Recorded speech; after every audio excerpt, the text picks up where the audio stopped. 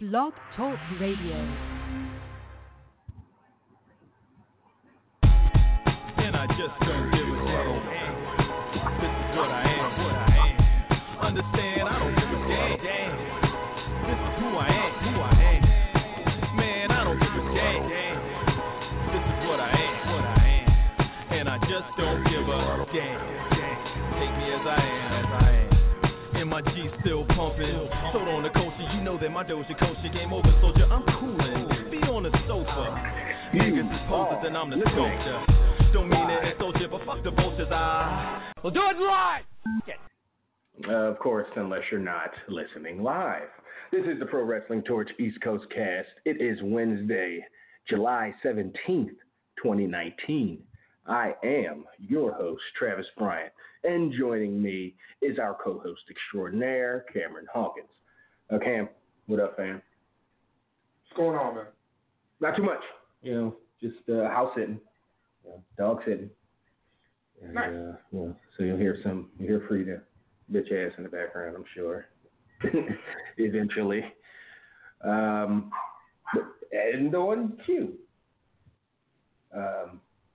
So that's what's happening. But how's everything? Oh yeah, everything is just fine. Are you at the office? Yeah. Okay. I just thought with the numbers. Okay. All right, yeah. Let's get things started. Again, it's the Pro Wrestling Torch East Coast Cast. It's Wednesday, so it's time to talk some wrestling. Amongst other things, let's first give out all the pertinent contact information so you can reach out and touch us and talk to us. Two ways to have your voice heard on this here show. First way, get in line, get in queue, call us. Hit the Constellation lines at 347-202-0103, and we will get you on air and answer your questions and hear your comments and other things. Once again, that's 347-202-0103. The other way to have your voice heard is to call our voicemail line. You've got 3 unadulterated minutes to ask questions, pose comments, rant, heap praise upon thee, whatever you want to do. You have 3 minutes there, the voicemail line. And that number is 415-787-5229. Once again, the voicemail line is 415-787-5229. Find the show on Twitter. I'm skipping. Hit us on the email. Mailbag is always open, constantly being refreshed. East Coast Audio Show at gmail.com. East Coast Audio Show at gmail.com. We have, looks like 1 and 1 right now, VIP and a non-VIP, so make sure you indicate somewhere in the subject or the body of the email that which segment of the show you want your email read. Once again, East Coast Audio Show at gmail.com. Follow the show on Twitter at East Coast Cast, twitter.com/East Coast Cast. Follow my personal Twitter at TravLord. Follow Cam at Seahawk, at CEE Hawk. All kinds of conversations happening on those accounts. And our last bastion of Get Adage, find us on Facebook. The Facebook fan page can be found at facebook.com/PWTorch East Coast Cast. And so share things with us there, talk to us there, talk to other folks there. So like the page, share it on your timeline, tag your wrestling pals in it. You know how the internet works and Facebook and all that. So, and now, Cam, headlines. What is the A story of the last week? Yeah, I think it's got to be Brock Lesnar cashing in Money in the Bank, once again becoming Universal Champion, going into SummerSlam, which is either their second or third biggest show each year, depending on interest in the Royal Rumble that year. Seth Rollins challenging Brock as a rematch. Is probably going to headline SummerSlam. Probably looking at Kofi Kingston, Randy Orton. That looks like the kind of the big things right now. I think Brock Lesnar is once again the big story in WWE, at least for this week. And is it really? And is it in a wrestling kind of sense of new champion Brock Lesnar? Let's talk about that. Or is it in a once again, or I should say, here we go again kind of? A lot of people have that that sentiment, like, oh boy, here we go, Brock's the champ, at varying levels of not caring or disappointment or being real upset. Yeah, I mean, I think that Seth's title run was fairly lackluster, and that's not an indictment on him, but somebody had a pretty cool graphic that showed basically everybody Kofi Kingston has had challenge him since he's won the title. Like Sami Zayn, KO, Dolph, Samoa Joe. I don't know if Randy Orton was there at the beginning, but I think that name came up. Just all the different challengers that Kofi Kingston's had, and Seth Rollins literally had Baron Corbin since WrestleMania. Baron Corbin and Brock Lesnar, like, what the hell? Like, what have you been doing for like the last 4 months? Yeah, and like so in the moment, we didn't talk about it. It wasn't an issue. We weren't like, wow, Seth has people talk shit about Corbin because that's what people do, but like looking back 3-4 months later, you're like, like what? It doesn't even, you didn't even have to tell me all the 6 or 8 challenges Kofi's had and all the matches he's won. All you had to do was say, hey, what's Seth done since Mania? And I would have thought, oh shit, he ain't done shit. But then when we pair it against Kofi Kingston, it's really stark. Yeah. And so, kind of the sound logic was that or not sound, but the prevailing thought was that Brock Lesnar was going to challenge Kofi Kingston and be WWE champion going into SmackDown in the fall. So they kind of went against that. Not that still can't happen, but they seem to be going with Brock Lesnar at least, through SummerSlam. I don't know if if Seth ends up, beating him fair and square twice, or Brock retains. You'd like to think that Brock's not going to be trading wins. That's not really what he does. It doesn't fit the character they built for him. Right. Brock losing twice in a year is a big deal. Yeah.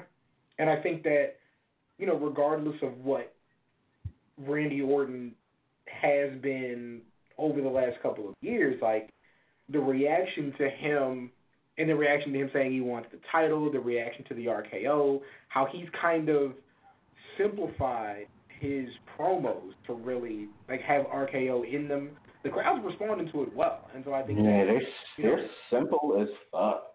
Golly, very formula, but effective with the crowds that they've been in front of, and I think that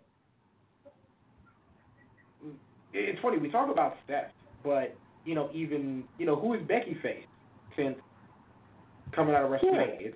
It was Charlotte, and then it was Lacey Evans. Yeah, but we said that in I think, but we talked about that in the moment, because the story was, wow, Becky's cooled off, and it's like, yeah, well, she went from facing and feuding with and tweeting about Ronda Rousey, and that was really exciting, and to Lacey Evans. Yeah, and I think that as somebody who, because I'm kind of thinking about the big 4 titles, right? As somebody who's a big proponent of Ember Moon, I think her and Bayley are going to put on a very good match. But out of all these scenarios, I think the most interesting thing is Kofi and Randy Orton. Just knowing the history that they have, knowing the different trajectories they've been on, knowing that while I don't think there's a big difference in what they bring to the table, how they've been posited as very different things. And so now for that to come full circle, with both of them, touching 40 years old, I think is really interesting. And I think that match has the potential to be really, really good. Where did Kofi and Randy interact this year, or in the last year? I remember going into WrestleMania, they had some. And he brought back the stupid thing, right? And people were talking about that, like, oh, okay. Because I'm like, I didn't imagine that feud or at least match. I knew they had something. I wasn't sure. Okay. Yeah, Kofi. It'll be interesting. I think. Well, it won't be interesting because I think it's foregone that Brock and Seth will main event over Kofi and Randy, but interest-wise, my own personal interest is it's Kofi Randy. I think the story. I think TV in the next 4 weeks is going to be just better because the more interesting story is Kofi Randy, not another Seth Brock, where Brock's not even around to do stuff. So Kofi Randy is going to be the sentimental main event at SummerSlam, I bet. And I think they need to. I think they have. There's a risk of the crowd turning on Brock and Seth, turning on that match. Yeah. I won't say them specifically, but they better be thinking about that match right now. How do we book this match? How do we lay this thing out so it doesn't even give people the opportunity to start in. And I think when we look, you look a bit down the card, like, and it's not even down the card, but AJ Styles, who just always puts on good matches. I think that, like, him and Ricochet for however many times it's going to be at SummerSlam, like, that's going to be really, really good because it seems like that's the route they're still going. The Revival and the Usos are still involved. You're not exactly sure who the New Day are going to be facing, but you also have these rumors about Daniel Bryan maybe going to 205 Live, which I think is really interesting. Is that what the wow? Well, just to put some eyeballs on that, I guess. Because it don't change his money. You know what I'm saying? So, well, if you're Bryan, not only does it not change your money, so you're not being affected that way, it gives you a whole nother crop of wrestlers that can theoretically hang with you, or you can hang with them, whatever, however you want to look at it. The size matches up. I mean, just the style-wise. I mean, Bryan and Tozawa is one of the first matchups that I think about. Bryan and Gulak. Yes. I mean, Gulak and Riddle is on right now from the Evolve show. They're so good. Yeah. Bryan is the 205 champion. I mean, I don't know if they go that far. Why the fuck not? Why put him on that show if he's not going to? I could see him I could see Bryan saying, going to 205 and going, I'm going to make a legitimate star out of somebody, and that somebody's going to be X, Y, or Z, like Drew Gulak, saying I'm going to, like a year-long process. I'll align myself with them first. We'll have this whole, and they'll have the freedom. Daniel Bryan would have the absolute freedom on 205 Live to basically book a year-long storyline if he wanted to. It could legit make 205 Live the most must-see show every week. Like, this would be a fucking brilliant move. Yeah. So that would be cool. Wow. I mean, again, this is the first I'm hearing of this, so that's why I'm working it out. Man, that sounds good. Yeah. If Mustafa Ali was still in 205 Live, I could see Bryan going there and saying, that guy, I'm going to, Yeah, and I mean, like, Bryan and Gable is right there. Bryan and Gallagher. That's right, he's over there. Matter of fact, just line them, just fuck it, bite off Cody and have Bryan put out a goddamn list. And every month, the on the main show, we get this featured 205 match, Bryan versus whoever. And I mean, and let's not, even though I think WWE was the big story, Evolve's 10-year reunion or 10-year anniversary, and Fight for the Fallen ran up against each other, and I really think that we came out of Fight for the Fallen with more questions than answers.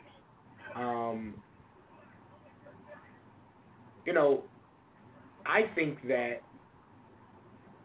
I'd probably say AEW's 2-1 after 3 shows. What's the one? This one is Fight for the Fallen? Yeah. Yeah. If you told me they were 1-2, I would say okay. And I'm the guy arguing they're 0-3, but yeah, I thought the people, first show was good, but the first show was also first, so we do give the first show different credit just by it being first. We being normal people, Travis. But yeah, I would say a generous 2-1, Travis. I probably would say 1-2. And I just think that Evolve, while it wasn't, like, I didn't know everybody on that show, it just had it had familiar faces from WWE, of course, but I also thought that just the way it was presented was just more serious, less, and there was still, like, you have your AR Fox stuff where he's doing craziness, and there's that, but I just thought it was a tighter show, where I think AEW is still trying to find their footing, and they really, really, really need to hurry up and get on TV and establish what they are going into these papers. I think it's more important to establish what they aren't, and that they're not, I hear that. Indie-rific stuff, and I think that's going to take a while, because they are that. And unfortunately, or fortunately, I don't think I don't put a judgment value on it. But they're going to have to find out. Yeah, their identity is going to have to be established. It's going to be established for them, like whether they take control of the narrative or not. Mm-hmm. And if you come out blazing and having good shows and have good stories and people that connect, stars that connect. That's going to make it, obviously, that's no stupid thing, but it's going to make it a lot easier, to stamping your who you are as a company. So, but yes, they should not be lost in the mix. How did you enjoy Fight for the Fallen? Well, you kind of sort of gave it away. He said that was the one. Yeah, I mean, I thought it was, like, if there's a miss, like a definite miss, I think that's the miss. I think that, like, for a year, everybody was telling me how great Hangman Page was.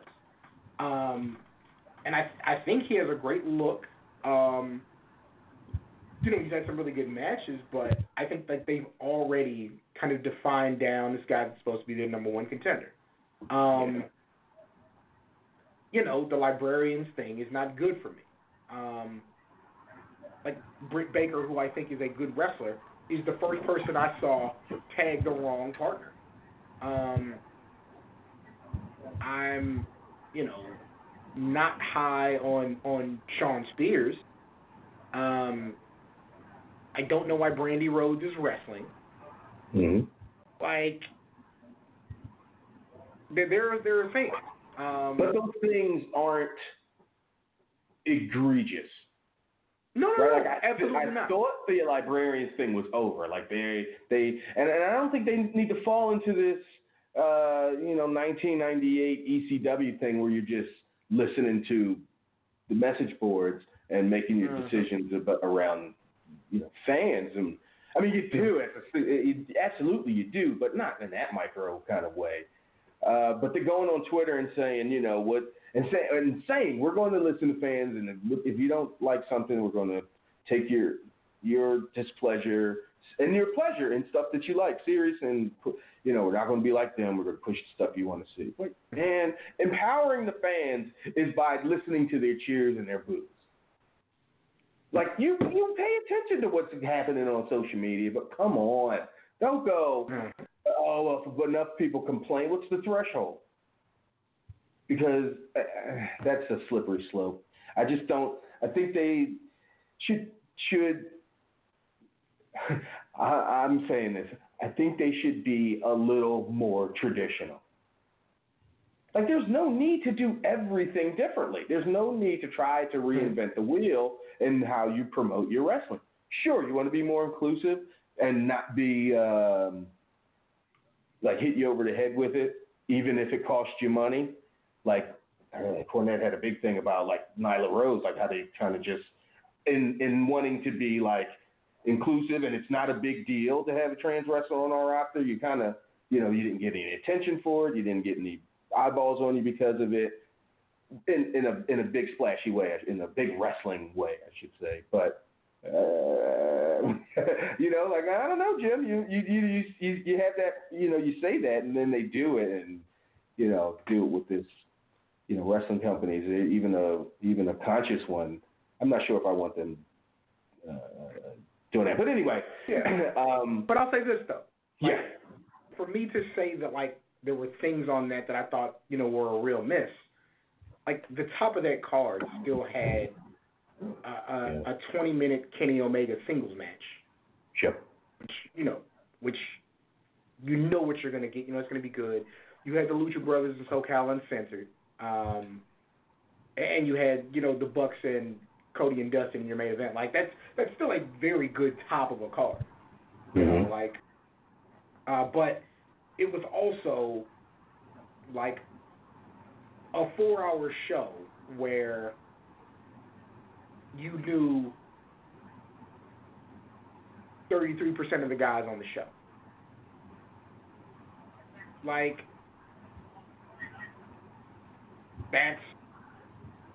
there's no reason to run a wrestling show that long for anybody, let alone a company who doesn't have the most recognizable stars in the world.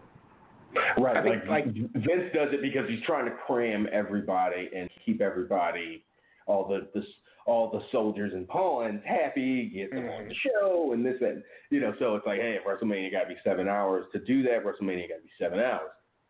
But, exactly.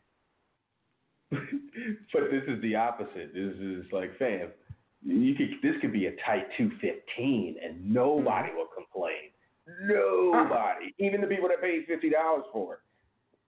If this was a free thing, I think. I'm pretty sure, but if you make this show 5 matches and not 8 and not 9, you literally cut an hour from the show, at least.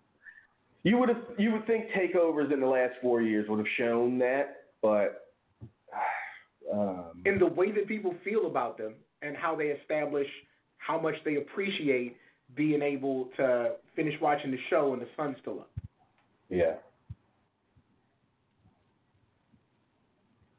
But again, they do want to expose the people because there's only 35% of the people you might even have an idea of who they are. So they want to get those people in front of you. They want to get best friends and over, and they want to get all these different acts. So it's a tightrope. It's something you have to consider, but I would err on the side of brevity, to say the least. All right, let's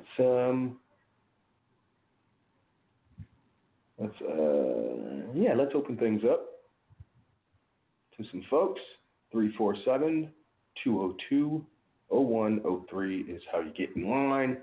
Let's go to, I think, Toledo and talk to Craig.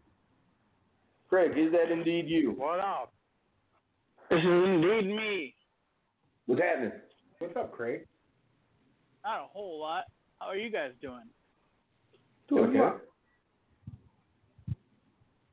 All right. I enjoyed your introduction, and I have to ask you, because pro athletes are better pro wrestlers now than wrestlers. What does that mean? I want Like Ronda Rousey or something? No, like Baker Mayfield and Odell Beckham and stuff like that. I got you. Like pro athletes are better at pro wrestling than regular pro wrestlers are. Because and I'm wondering, like, pick your favorite wrestler, and how many pro athletes, like NFL, NBA, Major League Baseball, all that shit, NHL, like how many athletes can you name that are better than your favorite pro wrestler?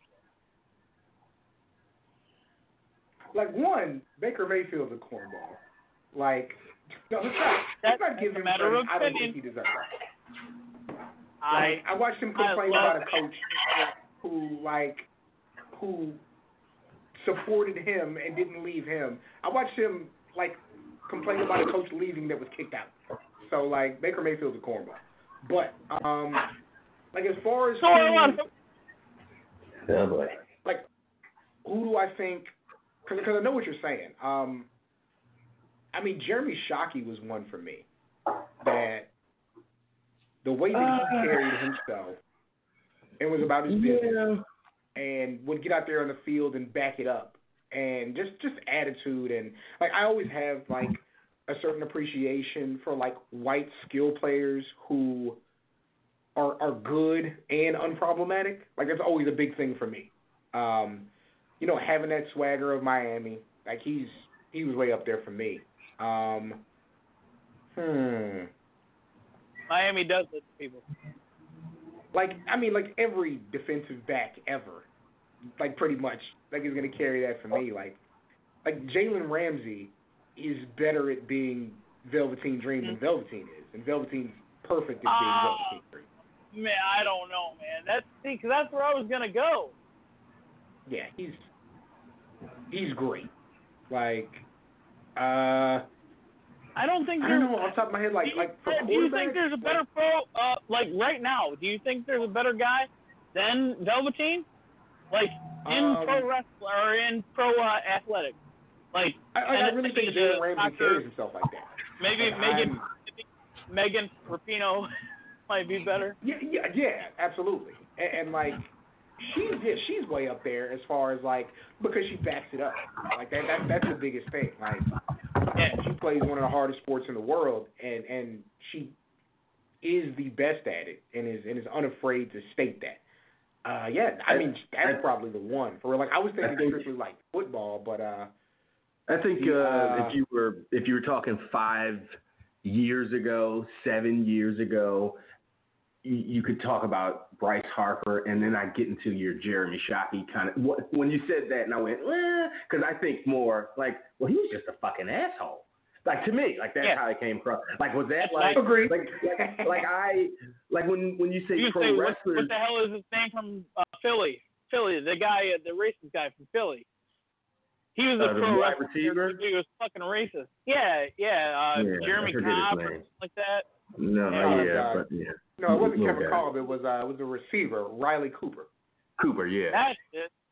Yeah, and it was started with a C though.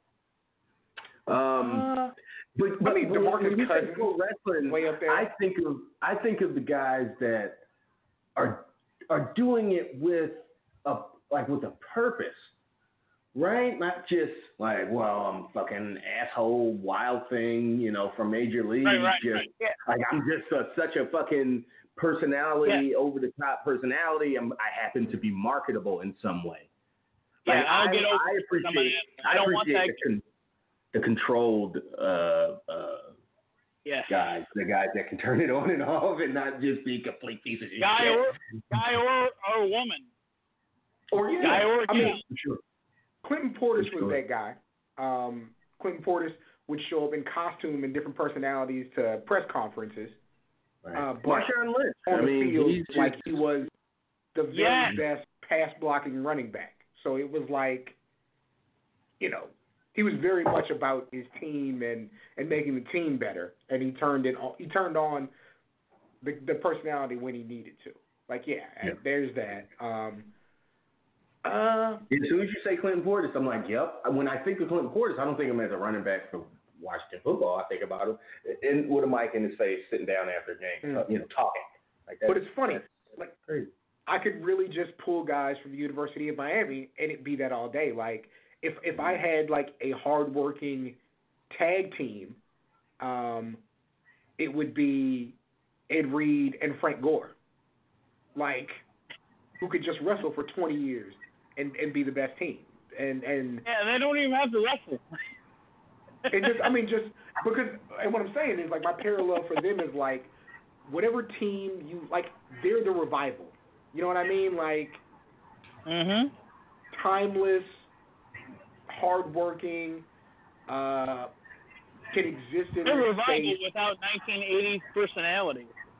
Well, no, that's the thing. I think they very much have 1980s personalities. Like, Ed Reed retired and drove his John Deere tractor and let his hair grow out and looks like, Frederick Douglass. Like, that's very much what I think of them. When I think of, like, modern, I'm trying to think of, like, a modern wrestling 1980s. No, my main point in asking you guys this was saying, wrestlers always seem behind the times on the athletes of the time that are bombastic. And I had a whole diatribe about Mr. Boombastic and the Shaggy and all that shit in the strip clubs. I had a whole thing, but I want to skip that. It's like the wrestlers are always behind the times of the athletes.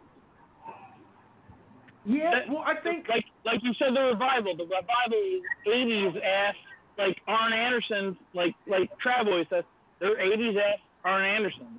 They're not gonna make it now as like hot ass heels or faces in 2019. They're trying to be 1980s wrestlers, but 1980s wrestlers ain't gonna get it in 2019. Like, you need guys like Ed Reed. Really? Arn Anderson in 2000.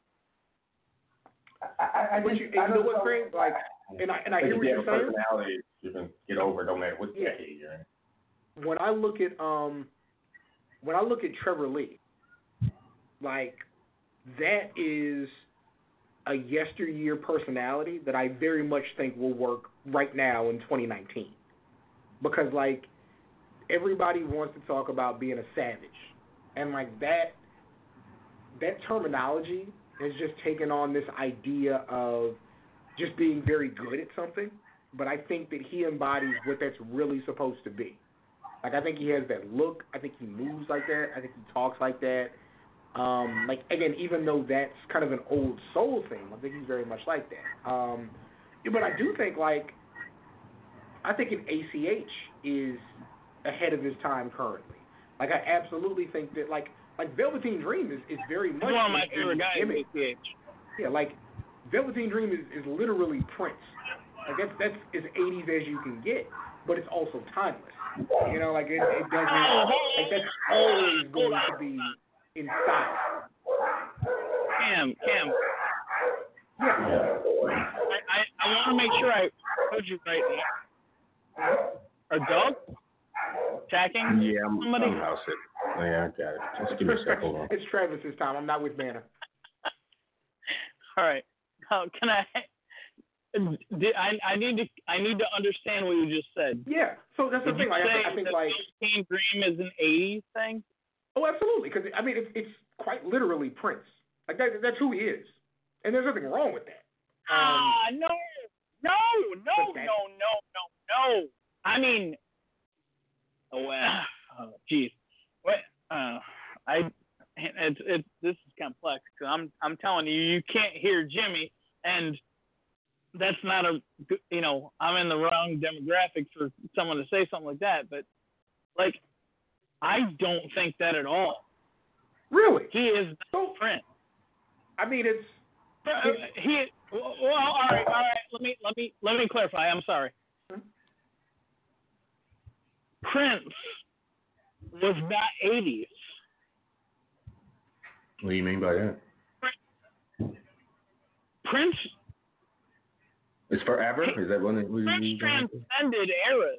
He and that's why I said 70s, 80s, 90s, 2000s. It's 80s, He was going to Super Bowl. He did the best Super Bowl performance ever, and it was what, 2008? Don't let me. Yeah, and let me be clear. 20, 30 years after his time. When I say Prince is 80s, probably 20 years. Yeah, when I say Prince is 80s, I'm talking about when Prince started. But I even said right afterward, it's timeless. Like it very much okay, is. That's why I asked you. I'm sorry. Yeah, okay. But that's the thing. Like when you say that about the revival, like I understand where you're coming from, but I also agree that like to me, Arn Anderson is always cool. Like there's just something cool about being a tough guy that can talk and back it up and yeah, like, a stout cool shit. A stout guy with body hair and a beard who looks like he works out but doesn't bodybuild. Like that's who I want to be when I grow up. Guy with no like involvement that'll still fuck your bitch. Yeah, like, that's cool with me. That's who I want to be when I grow up. So that's timeless. Let me tell you who Arn Anderson is right now. Arn Anderson goes. At work last night, a guy came. There was like at the beginning of my night. I go up into the aisle. I go to do my Gatorade because I'm in the juice aisle and I'm the hardest fucking worker at that store, and you can't tell me otherwise.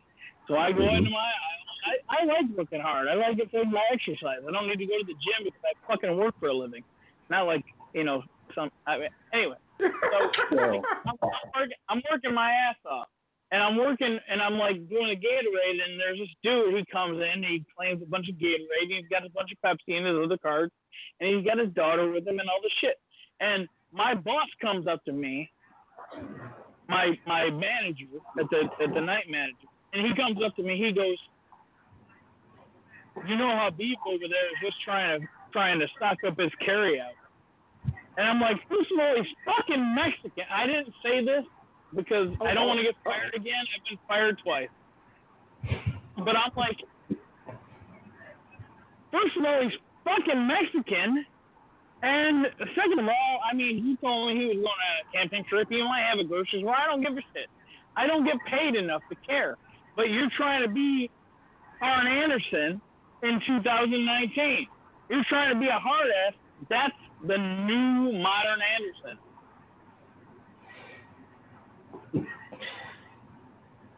I don't know what you guys want to do with it. I just had to get that off my chest because I haven't. Like you guys are the first person that's spoken other than thank you at the carrier. Hey, real quick, did you see Lacey Evans on Instagram? It's her with like I don't know if it's like an electrical saw. Yeah. And it's her leaned over an electrical saw in like a backyard with a polka dot dress on with ribbon gloves and some shades. And you know what the caption is? What? Give me a hammer, some lipstick, and move out of my way. Yeah, now I want you to go on Arn Anderson's Instagram and see if you like that shit. And if you did, then I win this argument. I don't know if you can see who for the hammer, likes huh? things Okay. on Instagram. All right. I don't know if that happened. Cause I know on Twitter you can always see who people like and all that shit. I like when she I've been took dealing with picture. Trav.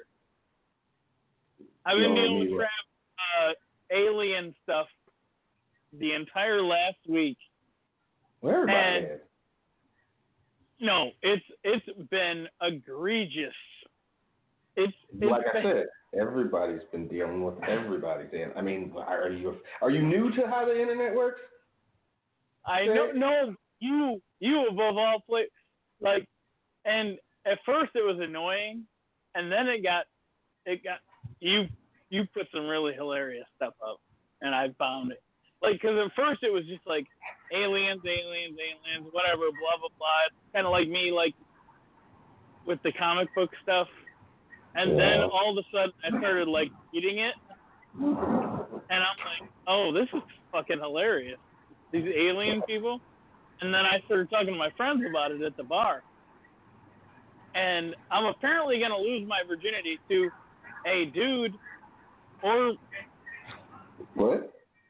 gal or chick, a woman, whatever I'm allowed to say, alien, who has no more or less than, they have to have no more or less than 3 penises, 4 vaginas, and I zero forget anuses, as they said. And 3 of them have to be huge. So this is what's gonna. So we spent the whole day at the bar talking about it. It was hilarious. Mm-hmm. And I'm egregious. I was hoping you would do. I was hoping you would do a segment like that today with your alien fascination. Your Area 51 cheek slapping. It those things get like the Area 51. That will last like if it got 2 weeks. If the internet got 2 weeks out of that, that would be amazing, right? Like there are few things that come along and get like 4 days of just solid. Because the reason I haven't posted one in a day or two is because they're just not as good anymore. I mean, everybody shot their fucking load for the first 2-3 days, and it's just there's certain ideas that are still out there.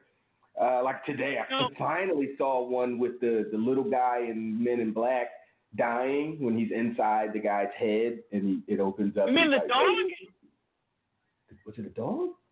No. He's like a little teeny alien inside of like piloting a robot, the guy that came out of the dude's shoulder.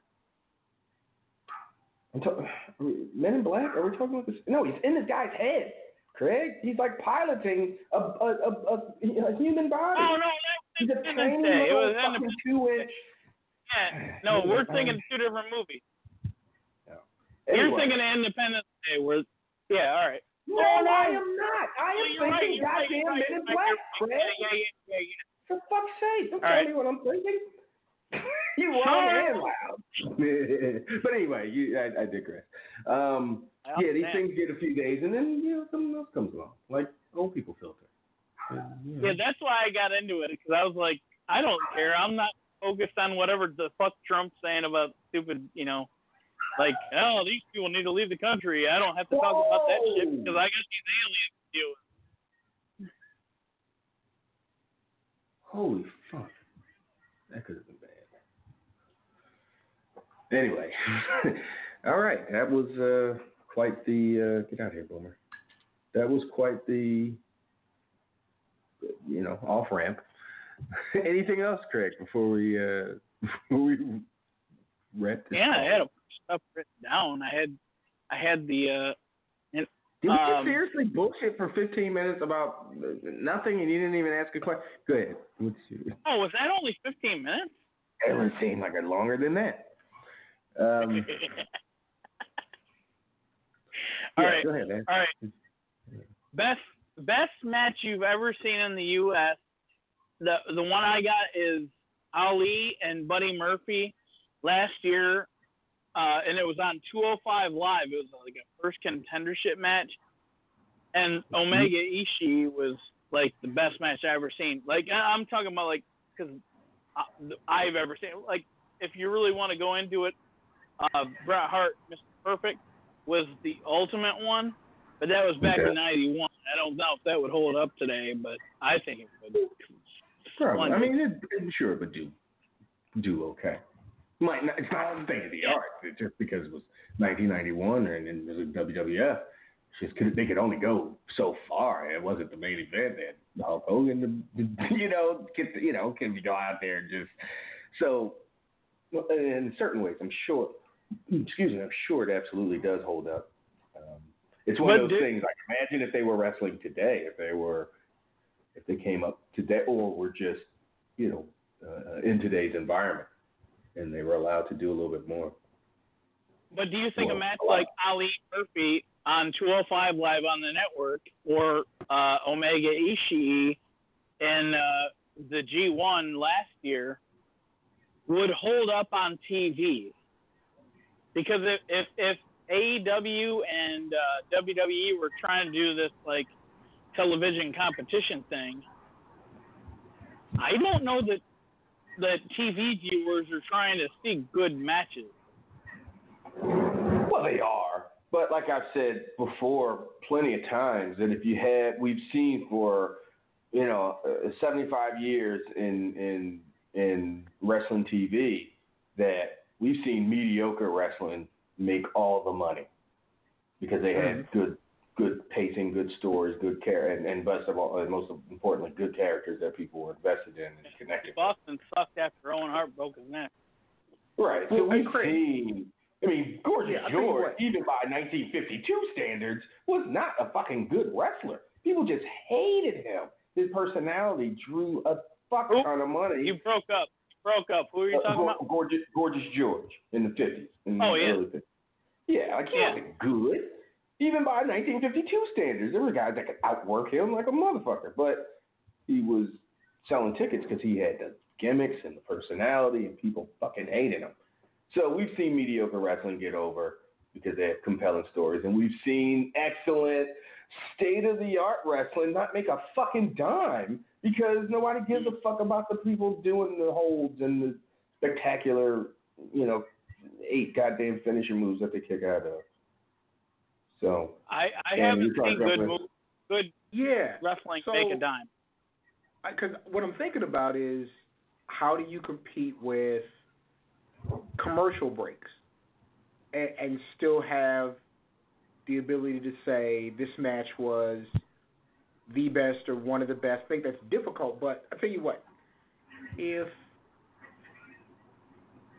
that Aleister Black Cesaro match was on TV as the main event of a show and it played out exactly like it did on Sunday, the one from the people would be talking about that match being up there with the matches of the year. And I think it was that good. Do you know the time on that match?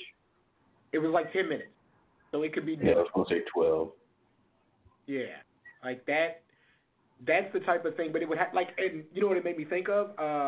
Rey Mysterio, Kurt Angle, SummerSlam, which was like a 10-minute match. And then they came back 2 weeks later on SmackDown and had the match they should have had at the damn pay-per-view.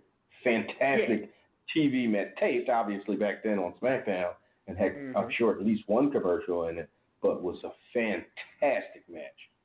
I mean, excellent. Yeah, so I think it can be done. Circumstances have to be very special, because you don't want a 10-minute Kenny Omega match, because that's not where he flourishes. You know what I mean?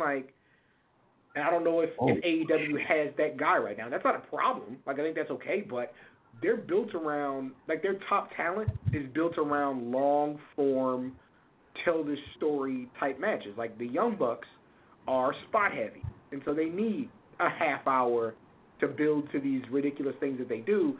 Kenny Omega is super freak athlete marathon man, and so he needs 20 minutes to get his stuff in. Cody, who people consider limited, does a great job of building these stories and these layers to why he's in the ring with somebody. And Cody's so got the best psychology in AEW, maybe even all of wrestling. Yeah, and so they're not. And again, I'm a big Cody Rhodes fan in the ring, so none of that was a knock. But and a lot of people aren't. But I think you need a special circumstance, and it kind of has to be a surprise for it to be a TV match like that. And so if Cesaro Black was the same thing, built the same way, playing out on TV, I think it had a shot at being something like that. But yeah, it still has to be, I think, a long-term story built, because it can't just be two random guys. Even though they weren't super familiar, we understood who both of those guys were through knowing them for a long time and knowing what they wanted, to where we had high expectations, and they also paid off. Can I throw a couple things at you, though? And Trav, cut me off whenever I get too long-winded. No, you're good. There's a lot of pause with that last statement. Go ahead, Craig. Do you think Kenny fuck. I don't remember.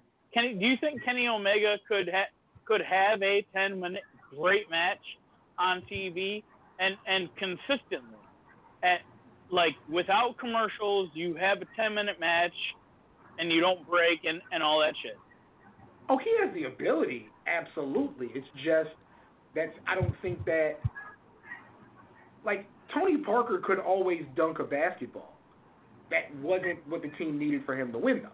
You know what I mean? Like, so do you think that's what the premise is going to be on AEW television on Wednesdays in October? Do you think they're going to try to do their matches within 10 minutes? And if not, do you think that, doing, I hate the way WWE is doing it now, where it's 2 out of 3 falls, and I hate the way Impact did it, where it's what do they call it? The Grand Champion, whatever the hell title they had. I thought the premise was nice, but they couldn't execute it well because it just felt too forced, because you're trying to make a guy who's wrestling a 20-minute match one night get pinned in 5 minutes the next night. So do you think that there is at all a market for TV to be wrestled upon? Well, yeah. Unless you just totally sport say, the commercial to the end or whatever. You also have to keep in mind that AEW's not doing 12 pay-per-views a year. They're more of a TV product than right. Or will be, I should say. They are not anything yet. They're just done a few shows, but do you think they've been hurt by? There will be 6 months that go by. I'm sorry, Trev. Before you go on, do you think they were hurt by having Fyter Fest, Fight for the Fallen, and Double or Nothing being that close, and All Out all being that close in this 5-month span of 4 things? They're almost trying to be WWE. There's 4 things in this 5-month span. Considering that Fight for the Fallen and Fyter Fest were free, they weren't your big arena shows.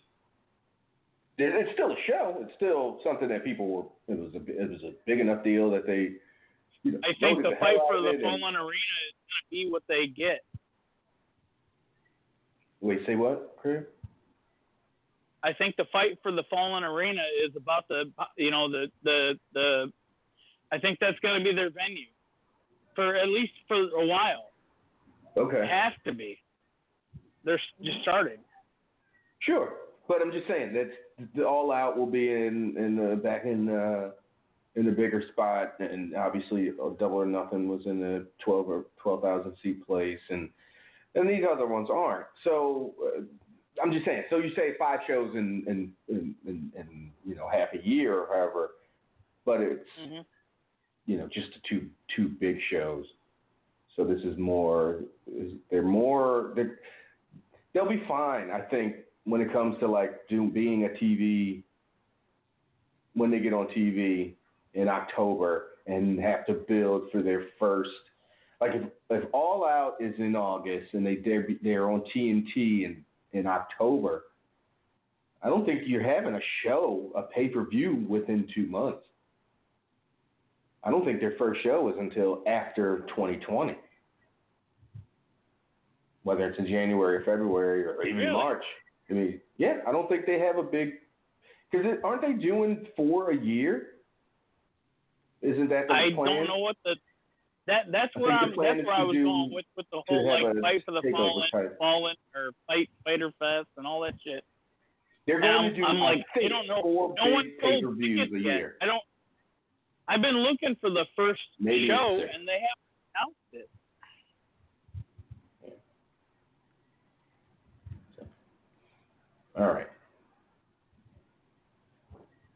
All right, Craig. Good stuff, man. Thanks, guys. Nice talking. Take care, man. Anytime. Let's transition a little bit and get in some of these emails, or at least do this non-VIP one from Jabron. He chimes in. What's up, fellas? 2 questions for y'all this week. Coming off Extreme Rules, do y'all think we'll be getting any new and fresh matches for SummerSlam? Is there any matches that y'all be interested in seeing again at SummerSlam? Well, you said earlier we're running some stuff back. Like there's some feuds that aren't. There's no way AJ and Ricochet is over. So I think that's going to culminate it, or have a big thing happen at SummerSlam.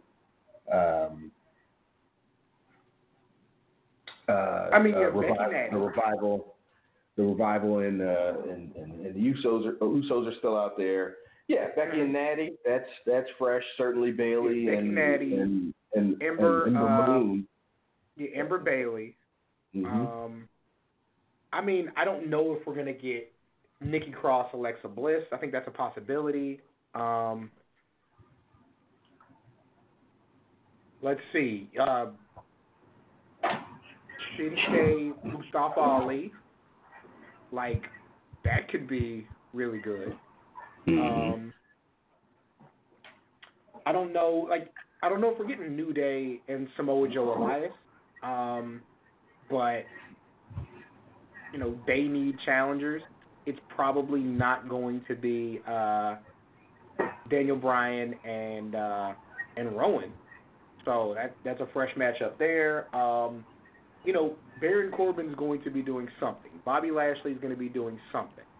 Braun Strowman's going to be doing something. So you figure they'll have some fresh things going. Are we getting Roman Reigns? KO and Shane is probably happening. Of course, I have no interest in that, but I like to see KO get to do anything. It's a second go-round for them, right? Huh? This is the second go for them. It's just flipping heel face. Am I correct?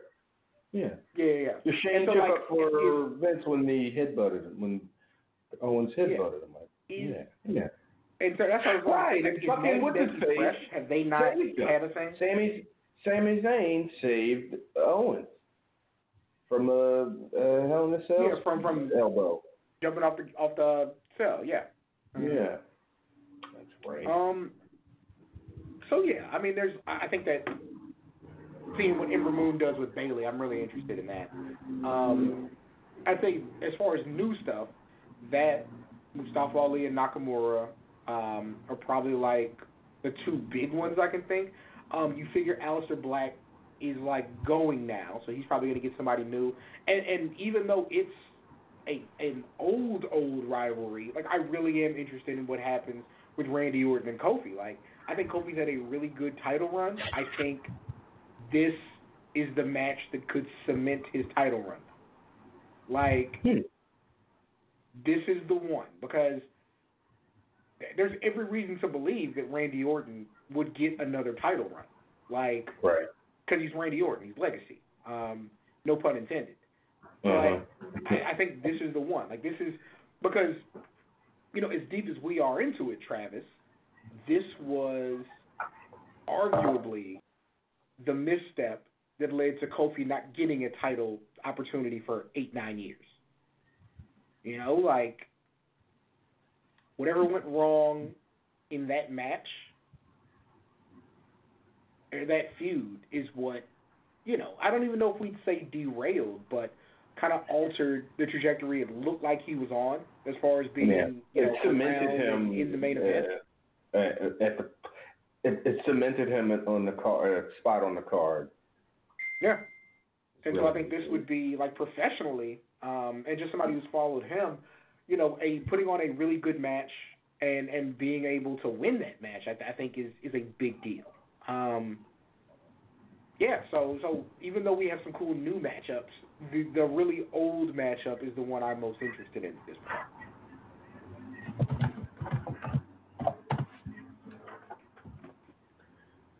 It would be nice if Randy and Kofi gave him no choice but to put them in the main event, right? Like the 3 TV weeks was so now. good leading up to it. Yeah, just like 3 weeks from now, we're just like, ain't no way Brock and and then Seth are the main match. That's just. I'm just not excited for it just right now where we stand now. It was a nice little battle royal and okay, great, but I don't care to see Seth and Brock again. I don't care to see Brock versus many people these days. So he's the common denominator here. So yeah, but I don't hold out. I'm not going to hold out hope that they get to do something special in the next 3-4 weeks. Orton and Kofi, that is. It'll be paint by numbers, RKO's out of nowhere. Kofi will, get a little measure of revenge. I don't think they're going to do anything particularly memorable or special with this. But just by having the feud and the match, it could be, and assuming Kofi wins in the end and retains clean and non-controversially. This could be what cements him, and I don't know. I think we have to talk about the plans going into the fall now with Brock being the Universal Champion, because it's either one of two things. It's really binary choice. He's either going to not be on Fox or he will be, and the only way to get to him being on Fox as WWE champion, presumably, is for him to lose to Seth at SummerSlam and before October beat Kofi, or be feuding with Kofi because he doesn't have the Money in the Bank anymore, so he would have to do it in a little more traditional way. Although I could see Heyman showing up saying, "Hey, we want a title match against Kofi," and management going, "Okay." Showing up and saying, "Hey," like, especially if Kofi comes out of SummerSlam and beats Randy, because he really won't have any challengers. Right. Like, he would have beaten everybody. But the other way is to have Brock as the Universal Champion challenge Kofi. And I mean, I don't think either of those are very likely. I don't see him losing and then winning, losing to Seth, but then beating Kofi, or if you're going over to SmackDown and feud with Kofi. And I definitely don't see him them doing any kind of champion versus champion, or champion versus champion kind of thing, or unification. So I think it is what it is. I think Heyman's on Raw and Brock's on Raw. They're like, nope, Fox, you're not going to get Brock on SmackDown. And we're either going to go into Fox with Kofi as champion or possibly Randy Orton as champion. Yeah. So we shall see. I think Jabron had something else. Should Bray Wyatt wrestle with the mask on? No.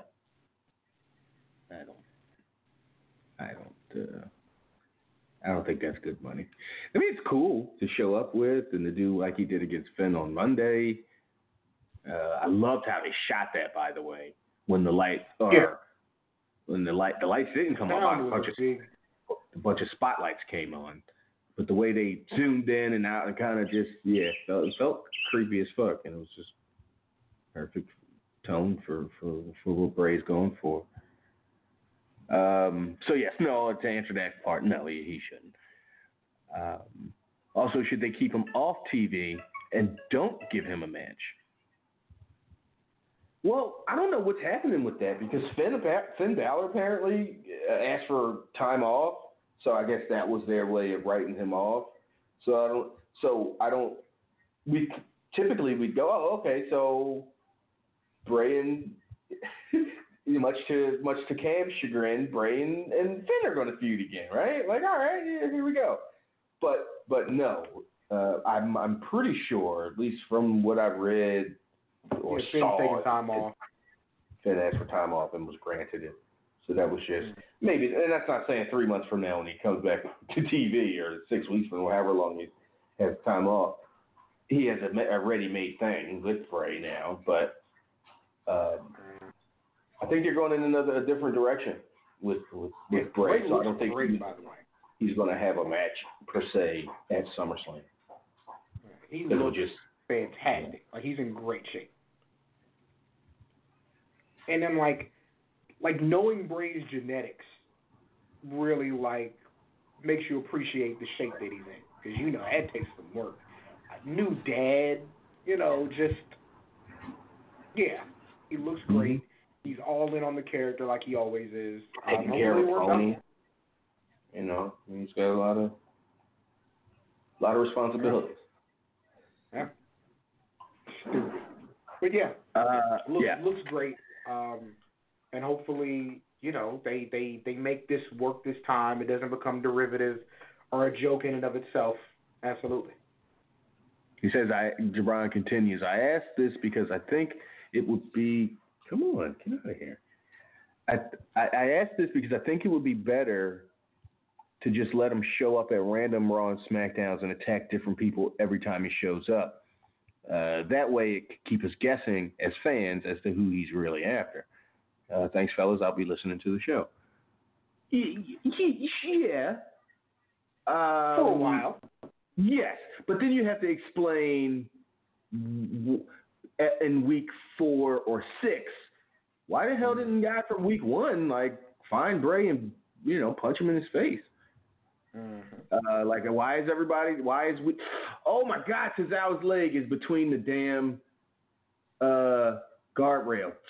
Oh my God. He did a front flip onto Adam Cole from the apron to the outside, and his leg is now between the damn guardrail. Like one of the, like prison bars types. It's like just went through it. Fuck. He can't get it out. There we go. Shit. But again, you got to put a lot of guys. He has to then beat up a lot of guys, and you don't want him doing it to Zack Ryder and fucking Apollo Crews and goddamn, low tier guys every week. Because again, it just makes everybody look like chumps if they're not coming after him. Mm. But you can do something. There's a middle ground for something like that. So thanks, Jabron. Appreciate that. Let's head back to the phone lines and go to Newark and talk to Kylan. Kylan, what's on your mind? What up? Not much, Travis. How are you and Cam doing this week? Doing okay. I'm doing well. Interesting weekend we had with Evolve and Fight for the Fallen. Mm-hmm. Yeah, I am watching the Evolve show as I speak. Not a bad show. Good wrestling. No, not at all.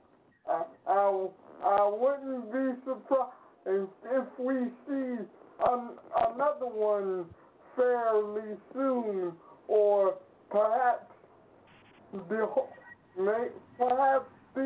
whole Evolve library before we do it. Maybe you could answer, cue me in, Kylan. I don't understand the W logo.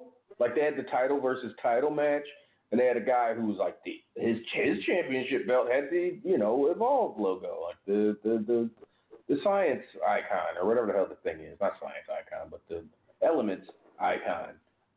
And then the Fat Dude, who had a different title, had a W kind of looking logo on it, and the refs have W's on their shirts. WWN. Or WWN ref. Oh, okay. Okay. I guess that's all I needed to. Evolve has, I believe, 4 different satellite organizations that fall under them, and much like Crockett named their feeder the Wrestling Network, Dave Sapolsky decided to call his umbrella the World Wrestling Network. So I would think that's what the other belt is. But yeah, I just didn't know WWN's logo. I used to get their emails all the time. I probably unsubscribed because that's annoying. Yeah, okay, that's all. So what's on your mind? Oh, my first question for this week concerns the Shane and Kevin Owens angle. Is this being set up for a SummerSlam match to finally extricate Shane from TV to begin the process of a hard brand split and draft post SummerSlam, as I have heard through various channels? Yeah.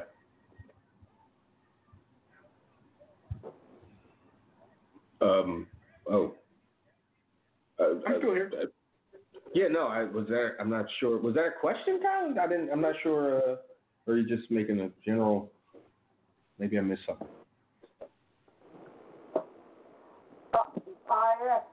Is the entire Shane and Kevin Owens thing being set up? Oh, to get them off TV or to do a hard? Yeah. It certainly could be the catalyst. I don't think Shane's going to. If Shane's around, I think the temptation is, even though it should be obvious, I think the temptation is there to put him on TV, to have him be at least a semi-weekly fixture on TV. I just don't see Shane going away. And but it's certainly your thing about being. Could this be the start of? Because Bischoff, you're telling me on the IM or something is going to be on TV next week, and he started in the office this week. So, I don't know if he's going to be on the actual on TV. He's just supposed to start showing up at TV. Right, that's a good distinction. Right. Being at TV is different. Being different than being on TV. And if they're already not wanting to just throw him right into the mix, it would make sense that he would show up and for 3 or 4 or 6 weeks or however long to just kind of get integrated to the brand, especially because they have until October, if that's the big,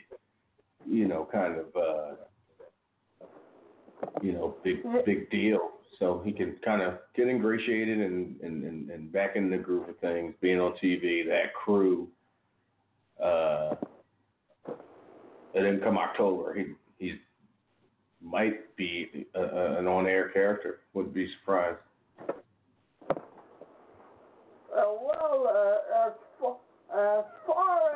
As far as I know right now, nobody has even discussed the prospect of him even trying to be an on-air character, and his focus is just going to be being in Gorilla, sitting next to Vince, like Paul Heyman has been doing the last month. That's cool. I'm glad that's the initial thought. But like Shane, I think it's going to be too tempting to not have Bischoff be involved on TV from either him or from management wanting him to be on TV. He's either going to get the itch, like, oh, I'm Mike, and I want to do something on the creative juices, and the performer juices are flowing again, and being around all the superstars and watching them and helping them put together maybe promos and this, that, and the other. I want to get back at it. Or the company going, look, we need you to, spice some shit up. So.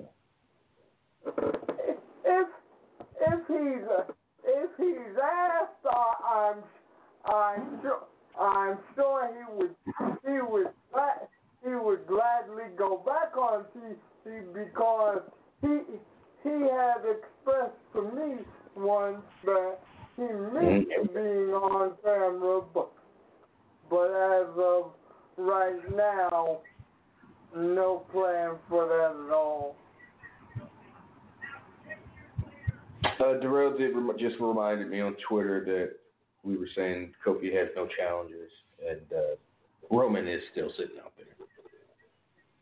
This is true. Yeah. Anything else you got for us, Colin? My second question is on the whole possible Randy Orton and Kofi match, which could be coming at SummerSlam. Does Kofi win this time to avenge his October 2009 push derailment after Randy Orton infamously called him stupid during a match for botching a finish?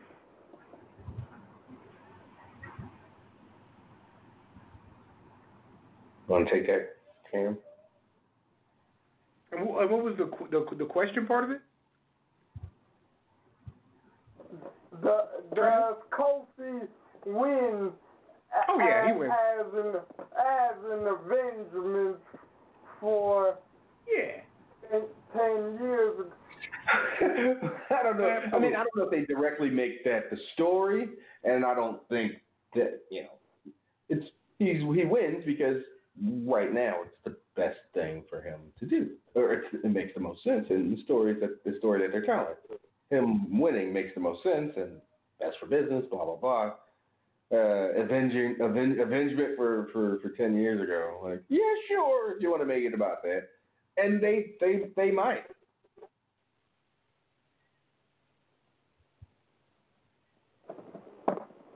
Well, that was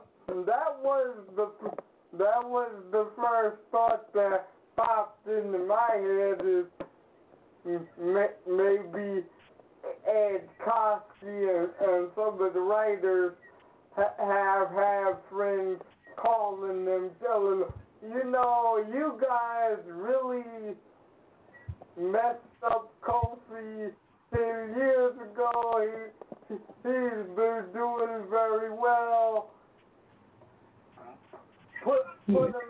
Tell Vince to put him with Randy and try that again the opposite way.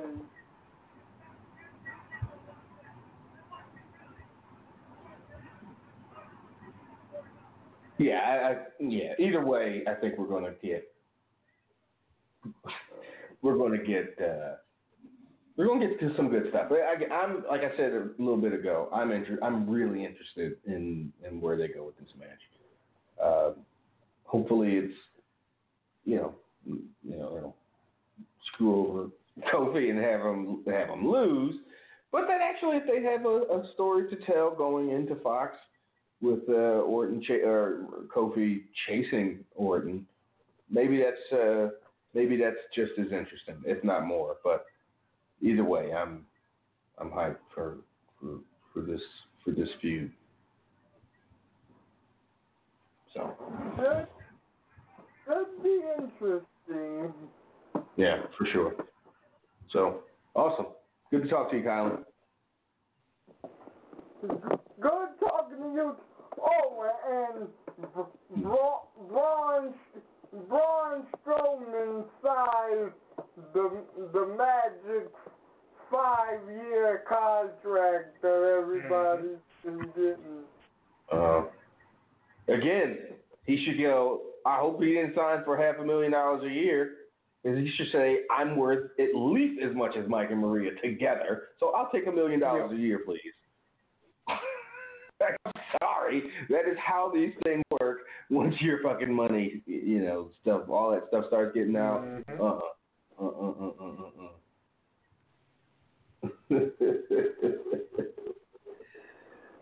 So awesome. Thanks for that little that tidbit at the end, Colin. Yeah, if that's indeed true, man, that WWE might have actually, by overpaying in a sense, or depending on who you talk to, by overpaying Mike and Maria, and if everybody's just okay with taking that deal, that just becomes like standard.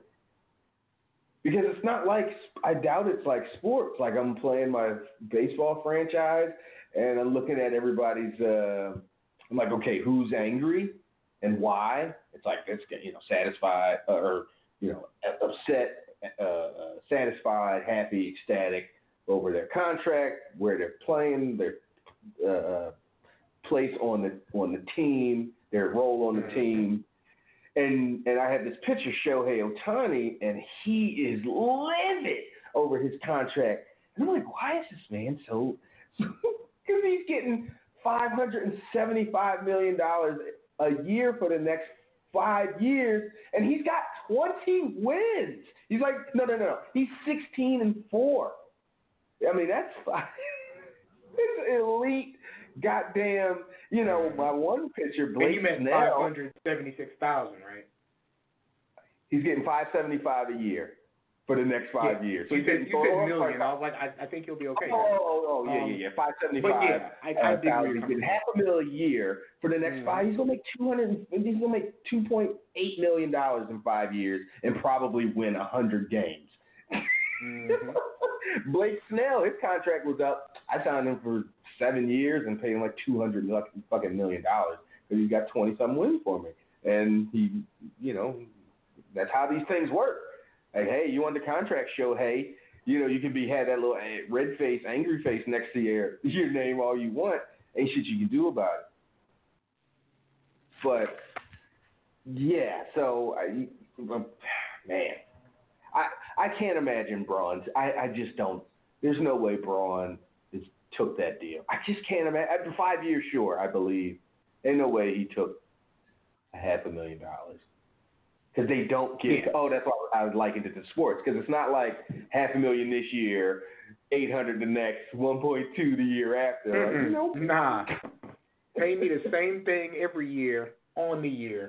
Yeah, starting with the big. And if you're Braun Strowman, you're like, well, 3 years, I'll probably have main evented this many more fucking shows and sold this much more merchandise. I'll be much more valuable in 3 years than I am now. Yeah. So that. Oh, okay. That segues nicely into the interview Bailey did with. Do you know the entity? Was it ESPN? One of those sports networks. It was a legit mainstream sports network. It was ESPN, I think, or somebody that certainly used to work. The woman that was interviewing her is a known, a known. You see her, you go, oh, I've seen her on this and First Take and blah blah blah blah blah blah. So she's talking to Bailey, and they get to travel. As you start that, I'm switching phones. Okay. So they somehow travel comes up with Bailey, and Bailey lets her know, oh yeah, it's tough, driving from one town to the next, whether it's Sunday to Monday, from a pay-per-view to a Raw to Smack, whatever it is, house shows. Whoops. Sorry if I. Whoops. YouTube. Whatever it is, these the wrestlers. I mean, just historically. I mean, that's just what it is. Life on the road. That's a legit thing. They're driving more than they're flying. Right? They got a loop. They're going from, Peoria to goddamn Milwaukee to whatever that loop is. They're in a car. They're not flying in city to city. That might probably be worse. They had to fly in. And the interviewer's like, wait, what? You guys are responsible to get yourselves to these events, and you have to pay for them? Like, everything is kind of coming into focus for this Sounds pretty ridiculous. For the interviewer woman, who has been dealing with big-time athletes for over a decade in her capacity as a journalist and TV personality, sports personality. So she knows contracts, she knows what athletes are worth, what different levels, who's worth more as far as, hockey gets, probably the least paid of the big four sports in America and all that, and who individually is getting the most in each sport, and how they're treated. And the writers and stuff, even, for sports people, it's like Hollywood stuff and all that. And then she hears this mainstream superstar wrestler woman who's on, I don't know if she's on magazine covers, but Becky certainly is right now. Ronda's been on, Charlotte's been on magazine covers. These are legit superstar athletes. And they got to drive themselves from show to show, and it's obviously they don't like it. She's like, yeah, that's the worst part, because it's tiring and it's expensive, renting cars and hotel rooms every, 3 days a week, 3 nights out of the week. And it became a bit of a, and Bailey, to her credit, did a very nice job, because she ain't stupid. She knows she works for, who she works for and the environment she's in. And she knows exactly where this conversation could go. So she pivots very nicely to being on the road, like spending time with your friends. And so she starts playing up the fun parts of being out on the road. And the camaraderie and all that stuff. The ride along shit, basically. And again, she does it very nicely, but it still gets picked up because the entity tweeted it, like, wow, and then took it down. So it just became, if you were paying attention, this infamous. Somebody fucked up, and WWE let them know, hey, this ain't how we, Mm-hmm. And I don't understand how to entities like, assuming this was ESPN or if it was Fox or whoever, why in conjunction with the John Oliver piece from March before WrestleMania, how do they not ask harder hitting questions to the people that can answer those questions? Or don't put the goddamn wrestlers in the position. Don't let this go, oh, okay, next time we interview a wrestler, we're really going to go hard on this travel and independent contractor status or whatever your angle is. Like, no. Don't throw them under a bus and have them on camera, either trashing their company because it's the truth or looking like a straight up sucker when they go, no, I love being subjugated, and I'm being hyperbolic, but I love working and, getting paid, 9%.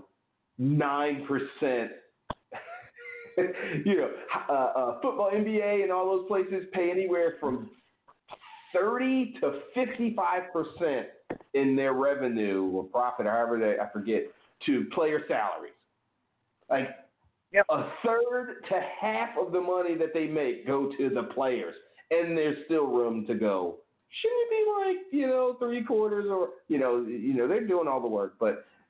And in WWE, it's like 9 or 12%. It's pathetic, the money WWE makes compared to what they pay, how much they pay their stars and that. Do you know NFL players and NBA? Well, I know NBA players at the very least. Do you know they get a food stipend? When they're on the road and stuff? What do they get, like, $200 a day or some shit? Yeah. That's like, wow. Yeah. Like, because they also understand, because the league minimum guy could certainly use that. But you can't just say, here's $200 a day league minimum guy and not, you have to make it a standard for everybody. You can't say, we're subsidizing the low tier, we're going to, all you, big contract people, you don't need it. They don't, but you're going to give somebody $200 a day for having food. a union. Having a union is nice. It is nice. Representation, collective bargaining is a plus. It is a strength that we give away as people, as workers, as a collective. I see my boss once a month. Mm-hmm. And you know what he asks when I see him? He says, Cameron, where's your mileage reimbursement form? Do you even drive far enough to get that? Because at work, I don't. I don't qualify. I work's 12 minutes away.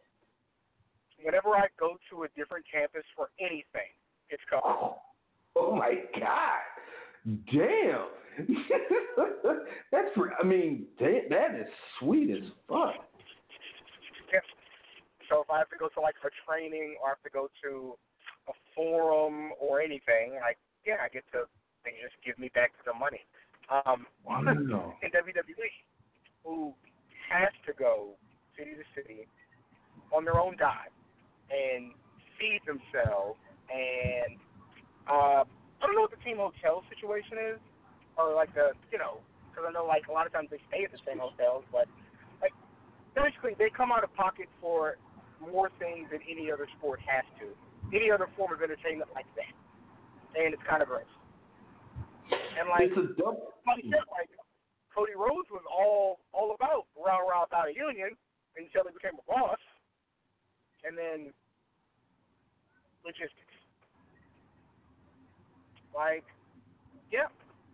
That's something that light was brought to, and something that really should change. They should worry about staying in shape and performing, and that should be it. Because that's what everybody else worries about. It's a double-edged sword that is going to get sharper and sharper the more WWE is accepted in the mainstream. You can't have the benefits of having Becky and Seth on the red carpet at the ESPYs, having Roman Reigns win an award at the ESPYs, and not have the drawbacks of now these big-time wrestling guys are hanging out with other big-time athletes and swapping stories. It's the thing. It's what the Click did that gave them power. They talked about what they all were getting paid. They weren't like, stay out of my pocket, motherfucker. They were like, no, look at my check. Let me see. Let's all put our checks together and see, how they value us individually. And since they were all friends, they wanted all of them to be valued as much and blah, blah, so there wasn't. So, yeah, when you get people together, it's inevitably, I'm not saying that the ESPYs, Roman's talking fucking zeros and M's with Megan Rapinoe, or, maybe, because, again, they, they have their own money issues and stuff. But when you're talking to big time athletes, it's just a matter of time before the WWE wrestlers are going to be embarrassed. Bayley was embarrassed to have to tell that interviewer, and hear that interviewer's response of, wait, what? Y'all allowed that? That was basically how the interviewer responded. It was like, y'all take that? Like, why would y'all accept that? Y'all make a ton of money for these people. And they can't get y'all a fucking driver or some kind of a party bus. I don't know. Drug state.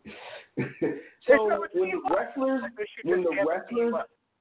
when the wrestlers are sick of being embarrassed, and when other athletes potentially start talking shit about them on social media or in other interviews, or not even talking shit. If you're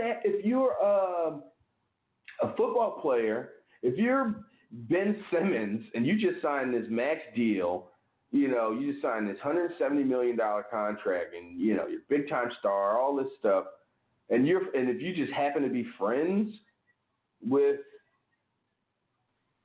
big time wrestler X, and you're like, fuck that. He can't speak out, and I'm going to be his and all of their advocates. Then, no, I mean, right? Like, it just takes one. Yeah, the best example, like Enes Kanter and Dana Brooke. Like, Kanter's a basketball player, right? The Turkish guy. Yeah. Like, what's that story? They see each other. I'm unfamiliar. They're dating. Oh, okay. Yeah, so it's so like, that's even more than just hanging out and being pals with a fucking wrestler. If you all are lovers and living together or however close, intimate relationship like that, you're definitely talking about not just how much you're being paid, but your treatment, how your leagues treat you. And so. Yeah, shit, Enes Kanter. When Enes Kanter was like, I am not going to fucking Europe because Erdogan will fucking put out an Interpol thing at the behest of fucking Putin and have me hemmed up. Or it was Erdogan. Yeah, whatever the situation was, he's like, Turkish government aren't fans of Enes Kanter, and if he travels outside of America, they could possibly try to fuck with him. And the league didn't shame him or quietly tried to make him go to a goddamn country he didn't want to go to. They protected him and fucking was like, yeah, you goddamn right. He should not be afraid. He should not have to worry about some fucking rogue elements in the government or, coming after him or using what they do is they'll use Interpol and to harass international folks. So she knows those stories about him, and he knows. Imagine if she said no. Dana Brooke, low card in the lower tier in the women's division. If she was like, I want to go to Saudi Arabia, that's not an option because she's not invited. But if she was and said no, she took the stance of Kevin Owens or Sami Zayn or Dana Bryan, she knows she could not say no without there being repercussions. And Kanter could probably be like, that's some fucked up shit. If you just go dollars, like, he's like, wait, so you play how many games a year? Like, talking to her. Like, you play how many games a year? And they say, what? In front of crowds of how many? And how many people watching? Like, just the dollars don't add. Like, cause think about what their league minimum guys. They got guys who you don't want on your team who are signing 2-year, $4 million deals. Yeah. Just because you need to round out your roster and have some warm bodies at the end of your bench. You have to have 15 people. Yeah. Like, yeah, a lot of work to be done on that end. So, yeah, double-edged sword that's only going to get sharper. Again, mainstream acceptance comes with a price, just like it did in the 80s. I mean, as soon as they start getting big, all of a sudden, fucking all the sex scandals and shit they were able to get away with when they were just, just a wrestling company. where it was fine.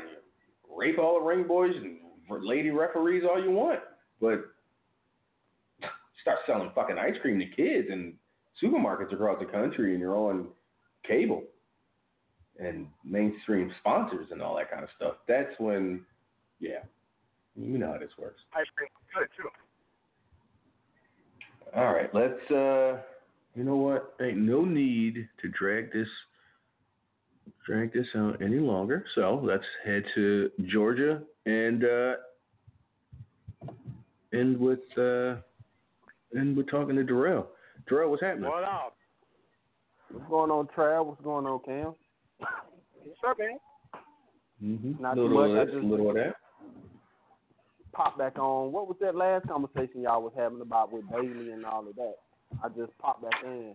Did you see the interview she did, or see like the social media stuff when the lady asked her and Bailey told her they have to travel on their own dime from city to city and pay for hotels, and the interviewer from ESPN or whatever was like, "What the fuck?" You know, this lady who deals with big time athletes and shit, you know, for the last decade of her professional life knows how they get treated, what they get paid, and then that just led into WWE superstars. Okay. You know, they don't get paid, they got to pay for their own hotels, all that kind of shit. The percentage of revenue that goes to player salary, you know, being like 9 or 12% in WWE, and it's like 40, 55% in major leagues.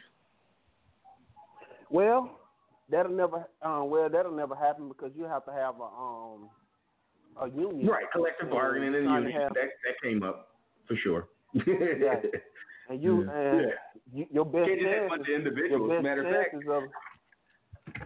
you got it.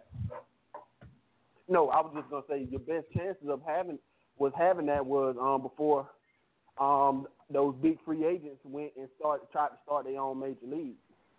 So now you probably set back another 20 to 30 years because you have to wait until free agents. When Kenny, Cody, the Bucks. Exactly. The union stuff stopped when they got a little power. You see it. Yeah. Also, because they had all the power, they could have changed the wrestling business forever, where people could ask for time off and stuff like that. That's what I was telling you a while ago, Trav.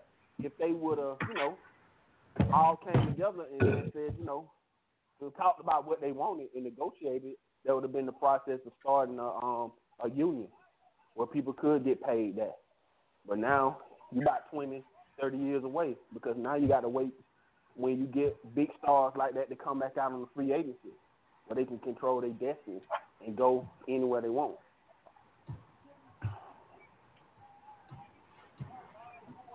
So that would seem like an interesting interview. Yeah, I definitely would like to see or hear whatever form it was in, or read the full transcript of that interview. I only know what happened in the part that made the news or made social media rounds, which was Bailey admitting, yeah, we got to drive ourselves around. The lady going, what the fuck kind of bullshit is that? And then Bailey swiftly and niftily pivoting to, something more positive that didn't make her company seem like a piece of shit that they know. Yep. Oh my God! Hold up! If this wow.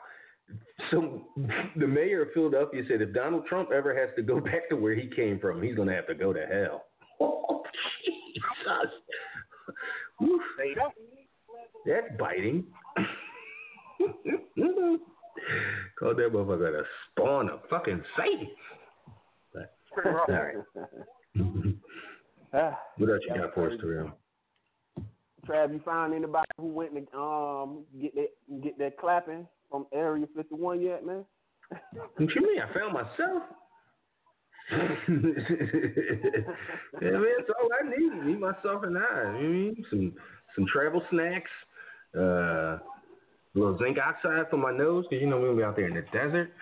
And my hiking boots. Because it's like when you actually look at like the layout of this bitch, if you just knew about Area 51 through memes, you think it was a big sign say, "Welcome to Area 51. Here's the front door," and everybody could just show up at this one obvious entrance. But it's like, no, here's this visitor center. Then there's like 20 miles of desert to get to anything, of note. So you better have your hiking boots. You better have your fucking provisions. Better have a invisibility cloak, because you think you can make it through that 20-mile trek without getting like a drone strike or something? Yeah, man. Most of them people who want to go there and raid probably can't even walk down their steps without holding their arms to their steps. They know they ain't making it 10 meters in the desert. That's the truth. Yeah. Yeah, it's semi the truth. I understand it's hard. Listen, it would be fantastic if something like that could, it'd be a lot of people dead. I'd like to just for the moment, or just for the for the aftermath. Like, I just want to see what happens. Like, once there are thousands of, dead people in the damn Nevada desert or New Mexico desert, shot by government fucking agents, and I just want to see the aftermath of that. Like, yeah, these thousands of people showed up. Somebody might squeak through. My man Tony Baker had a great point. Like, he was like, if anybody did get through, he was like, we need access codes. They got them doors that go. And like the meme said, they moved all this shit to Area 52 anyway. So the fuck. We'd be salty. It'd just be a bunch of empty warehouses. I heard y'all conversation earlier about best matches and stuff like that. I don't know if y'all talked about one that just happened also on 205 Live. About bro, Matt Riddle. But anyway, y'all didn't see the match between Jack Gallagher and Chad Gable? I didn't. Yeah, I heard about it. Now that's a match of the year. Right there. Gable is. I mean, I like Gallagher. I think Gallagher's like really, really talented. Gable is just, every time you watch him, you're just like, how did you guys, like, not that they've missed because he's still under the umbrella, but like, one, they never should have broke up American Alpha. Two, they shouldn't keep sticking him in tag team because he was that good. Well, they had no choice but to break up American Alpha. Yeah, it wasn't really there. What Colin got hurt neck. Well, no, but they broke him up. They broke him up after Jason Jordan was already on his solo tip. I mean, they could have just kept going. But like, Chad Gable should just be an intercontinental U.S. title contender all the time because he's that good. Like, no, it's a shame. It really is. Yeah. Hopefully they get, They had the route, like, they put on a clinic, him and Gallagher. And so I can't be mad at what I'm getting because oh my God. Brian Gallagher is going to take my money now. Listen, Brian and Gallagher, they won't throw one punch. They won't throw one punch. There might not be one flat back bump in that match, and it will be fantastic. Yeah, and him and Gulak same way. Like, yes. Oh my God! Did you hear? Because this is news to me. It was news to me when I heard Darrell. Did you hear Brian might be going to 205 Live? Like, that's going to be like his news. No, I didn't hear that. Hopefully, it'll be nice. It'll be nice, but hopefully they stop it though, because why? I want to see. People were complaining about. I don't care about people. They're complaining about Maria and Mike Kanelli story, which been going on for 6 months and been leading up to whatever they've been doing on Raw for 6 months on 205 Live. So, show us a fucking recap or something. Because to me, this is all brand fucking new. I don't watch goddamn Mike and Maria on no damn 205 Live. Can't just start Okay, that. that's what Can't I'm just saying. finish a storyline that I ain't even been paying attention to. That's my whole point. You ain't paying attention to it, so you. So it's what would that have nice to do with now. Brian going to two? What that? Why is that? Because it's nice for you now, but the Right. attention spans of most people today is nice for a second, and then 2 weeks later you're not even worrying about it. Then you complain. Then people complaining about why Daniel Sam. Bryan is not on the main Sam. show. Ain't nobody gonna be complaining. They're gonna have to. No, they're gonna be watching 205 Live. They're gonna be watching week after week Brian wrestle Tozawa and Gulak and Gallagher and all these and having goddamn match of the year contender style matches. Maybe not that far, but just certainly just banging ass matches week after week, month after month.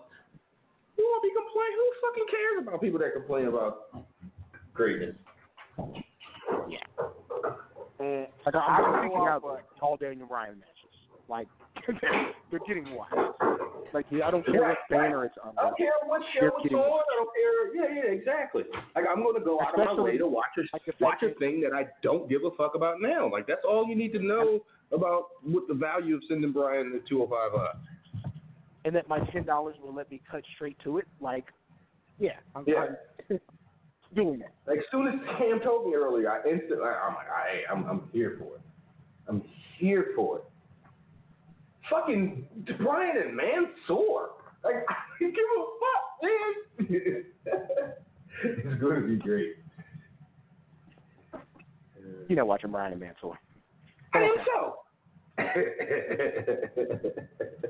He one of the biggest battle royals of all time. He's a star. I get that just like people ask for wrestlers for NXT to hurry up and come up to the main roster. I just take that as it's just something. Now I want to see what they do first with everybody else before you start putting other people who you might think people want to see and stuff like that.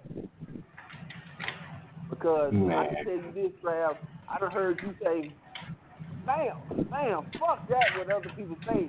I done heard you say that so many times that I could, if I bet a nickel on it, I have a couple $100, and the people turn around and still be complaining, and then you'll come on here and you put your diatribe on there too, you put your track on the hotness too. So, you know, that's all I'm saying, man. Just go off of people and quick reaction, and this culture today, what's good today might not be hot tomorrow. I think you're trying to talk yourself out of something that's on paper fantastic, and I mean they would have to go out of their way to screw up Brian being, because if he goes there, he's the star, right? He gets to, as we said earlier in the conversation that you missed, he gets to probably write his own, like literally, he probably has the creative control. Not completely, but he could pretty much book his own shit. Like 205 Live. People were saying when he started this Captain Planet and started going to the tag team that he was doing. Say he was going to go have control over his entire storyline. That's not plausible. Like, she slammed up in the door. Like Vince ain't gonna let, he might let Jericho and HBK 12 years ago do something like that, have a little more creative with their angle, with their matches and stuff. But he ain't giving Brian no carte blanche on a main show. But 205 Live, like, oh yeah, for sure. That's also another thing why I was saying that also, because people do not watch 205. They don't know the structure of 205. So again, they're coming up with these imagination, hopes, and dreams. But Cedric the Entertainer told you shouldn't be living off the hope creed anyway. You're hoping for stuff that's not how it's set up. 205. People watch 205 Live when Enzo Amore went there. You don't think they're gonna watch 205 Live when fucking Daniel Bryan shows up and is a fixture and having kick-ass matches week after week, or at least twice a month? But they're not. Again, they're not set up. They don't be set up.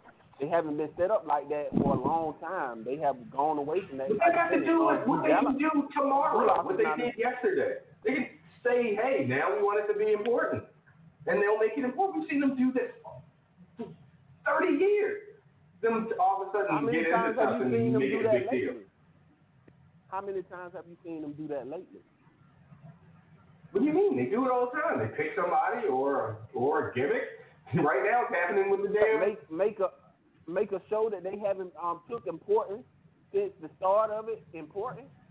When have main event ever been important? And they probably had people on there doing a lot of stuff. When have they made superstars important? I don't see where the disconnect is. Like what? Daniel Bryan going to 205 Live with the roster that they have on 205 Live will bring people to that show. Like, where is the dispute? Like, what is the argument? And once you have 1 or 2 good matches, you still think people not gonna come out and say, why is he not on the main roster? Why is everything you don't think people? Like, I'm asking you. I'm talking to fucking Darrell goddamn Freeman, man. Like, every sentence should start with, so what about people? I've already stated. I said no in the beginning. I said no. I want to see him on there. I want to see him look better on the main roster. No. I'm coming. If that's the case, then I don't know. You know, like, okay, well, if you don't want to see him on there, then the whole thing's, it's a moot. No, it doesn't matter. It's not my opinion. I'm just saying. I'm just going off of what people do because I can state my opinion. We're asking for it. No, I was thinking that you were trying to say that if I just because I said no, that means it shouldn't happen, and I'm not stating that. I'm just you asked me what I thought about it. I said no. Okay. But I was just going off of the general of everything else. You know what I'm saying? Just like how you last week were talking about how they should never do a split roster again because it was never good. And then I say, well, get good. Just because it wasn't good the first time. Separate. Single brand pay-per-views. Let's get everything. But get good. Don't mean you shouldn't do it. You should do it when you got over 150 talent on the main roster. We're not even counting. Yeah. We're not even counting NXT or NXT UK or people who they haven't even shown that's in the or the damn performance center folks. Yeah. No, they have everybody under the contract. That's pretty much. I mean, yeah. That's to me. That's just another excuse and another band-aid. You move Daniel Bryan to 205 for a reason why you can't push him correctly, even if he's still doing the tag team thing. What if it's Daniel Bryan? Like, hey, let me go to 205 Live. I think that, if I can jump in, like I understand, like what you're saying. It's more. I'm approaching it from the standpoint of Daniel Bryan is a creative and not just a wrestler, and I think Daniel Bryan looks for new challenges. And I think that, this makes sense for him to do something different. I think he's always kind of looking to do something different. Like, Daniel Bryan might have been cooling off, but Daniel Bryan could very well be the top babyface on Raw or SmackDown right now by just saying yes and wrestling really hard. And I think he wanted to do something different and to be a different character, and I think this would be like an evolution of that. Like, I agree that people will say, where's Daniel Bryan? And then you'll say he's on 205 Live, and they'll say, what is that? 100% agree. I'm more talking strictly from the standpoint of Daniel Bryan as a creative looking to create.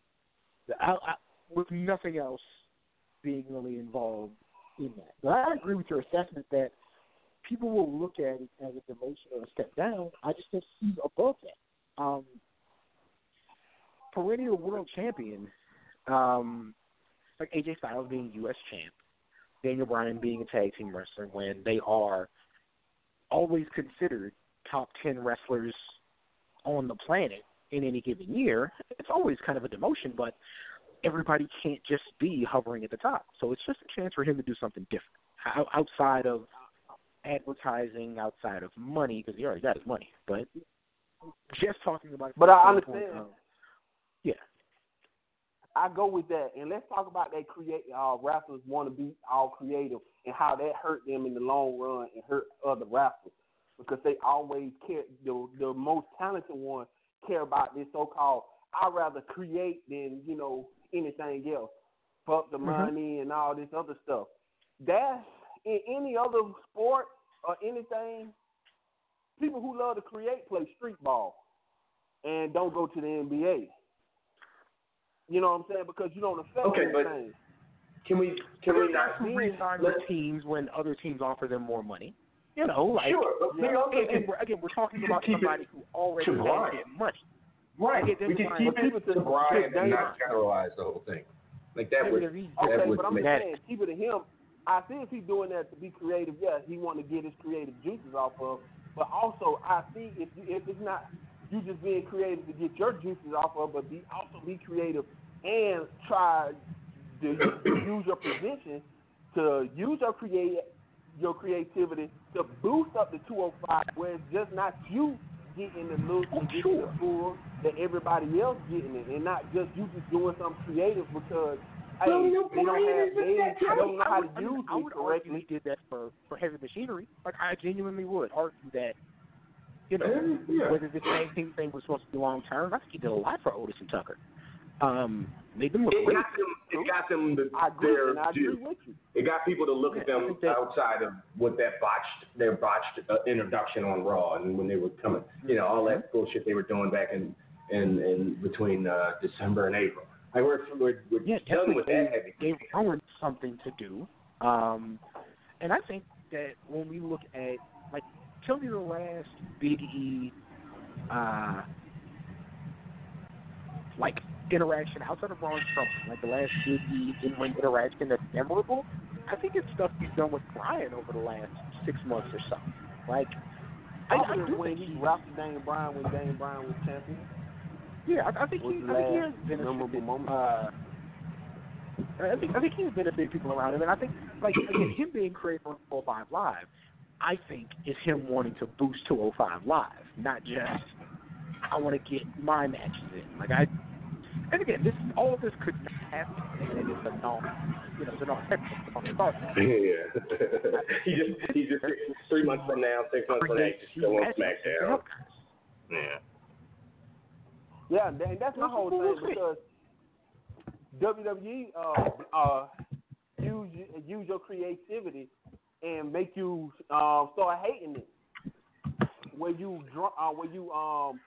they drain all the creativity out of you in less than 2 months, and now the mission that you have within those 2 months, you know, mix that mission up because they don't drain. That's not a reason not to try. That's not a reason for Brian. What if Brian's sitting there going, they're not ever going to push me to the top again because of, and I'm not even sure if they should because of his health history, right? Like, is a guy that one bump could put him back on a bad track? I guess that's really the case. On the field, wrestler. I don't want to diminish what these guys do. Every damn bump is could be their last bump in a lot of ways. But maybe they're going, you know what? We've got all the stuff we got out of him, right? The reason they turned him heel is because he was fading as a babyface. Now he's kind of fading as the new Daniel Bryan. It's not really that, and a lot of it is that you can't point directly to him. It's the shit that's around him and the consistency of the TV time that they did him and Rowan. They didn't have the greatest tag run, and that's a different conversation. So if he's going, I'm not going to have any kind of success I've had singles or in this tag like I've had in the last, I had headed to WrestleMania or I had back in 2014. But what if I can get all my creative stuff out and maybe make a superstar, make 2 superstars, make 3 fucking stars in the real sense of what a superstar is, not WWE bullshit terminology. Like a real genuine star that can draw some goddamn viewers and some eyeballs. So if Brian goes over there with the express intent of not only getting people, I'm going to make people watch this show, but once they're watching this show, this guy, and this guy, I'm putting maximum effort into. Not just in the ring, but in creative and showing ass and giving them stuff. He takes Gulak, Gallagher, and whoever your 2 or 3 guys.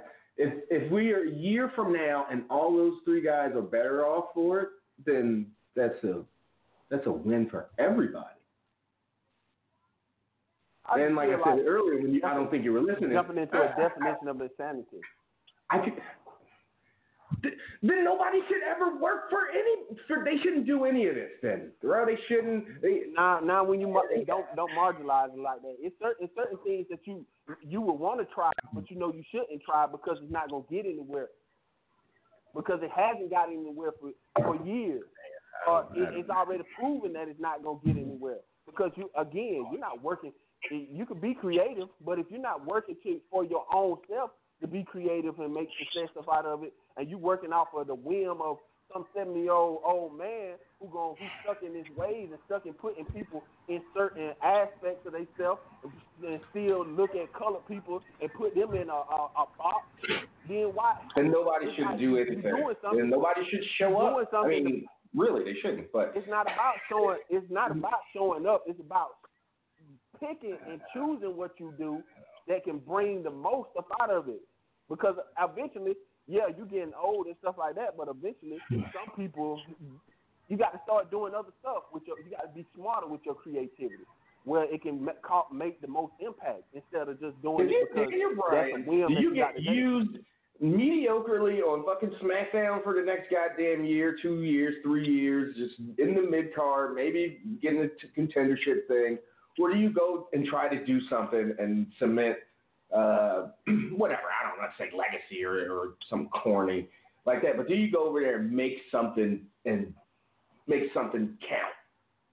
You have the opportunity of just be a part of fucking bullshit mid-card or be off to the side with potentially a lot of control over your creative because you're under the radar, at least in the beginning until it becomes a hit and then Vince might, that's valid, but that's not a reason not to fucking start something or to try something.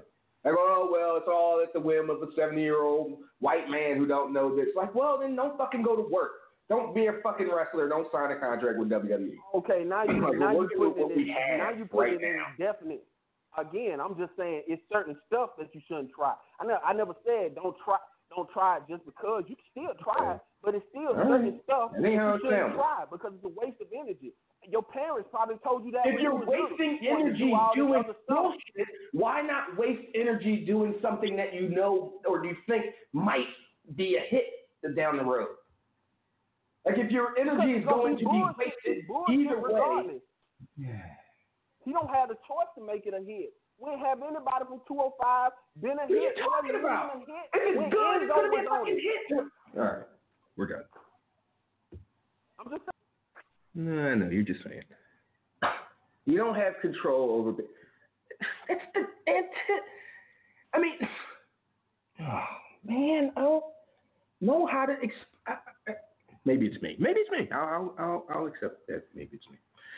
Maybe I didn't do a good enough job of explaining my point or reality. I don't know. But that's going to wrap it up for this here show. I appreciate Cam hanging in there with us to the end. Thanks for all the callers, or thanks to all the callers, all the emailers. Please do that again. Interact, reach out, and thanks to Terrell. I mean, so I just don't feel like going. It's going to be. I mean, y'all heard it. Y'all know that how it goes. We go round and round and round, and we look up maybe 15 minutes from now, and nobody else had learned anything new, and we had said the same thing 17 times. So, to spare you all, and to spare me, we out. Free folks, that's it for y'all. We'll show back up here next week, same time, same channel. VIP, click over. Me and Rich will be by for another hour or so of content, so join us there. And if you're not VIP, go VIP. And then you can hear me and Rich talk some more shit and talk about comic books and whatever's going on. So, until next time, that's Cam. I'm Trev. We out.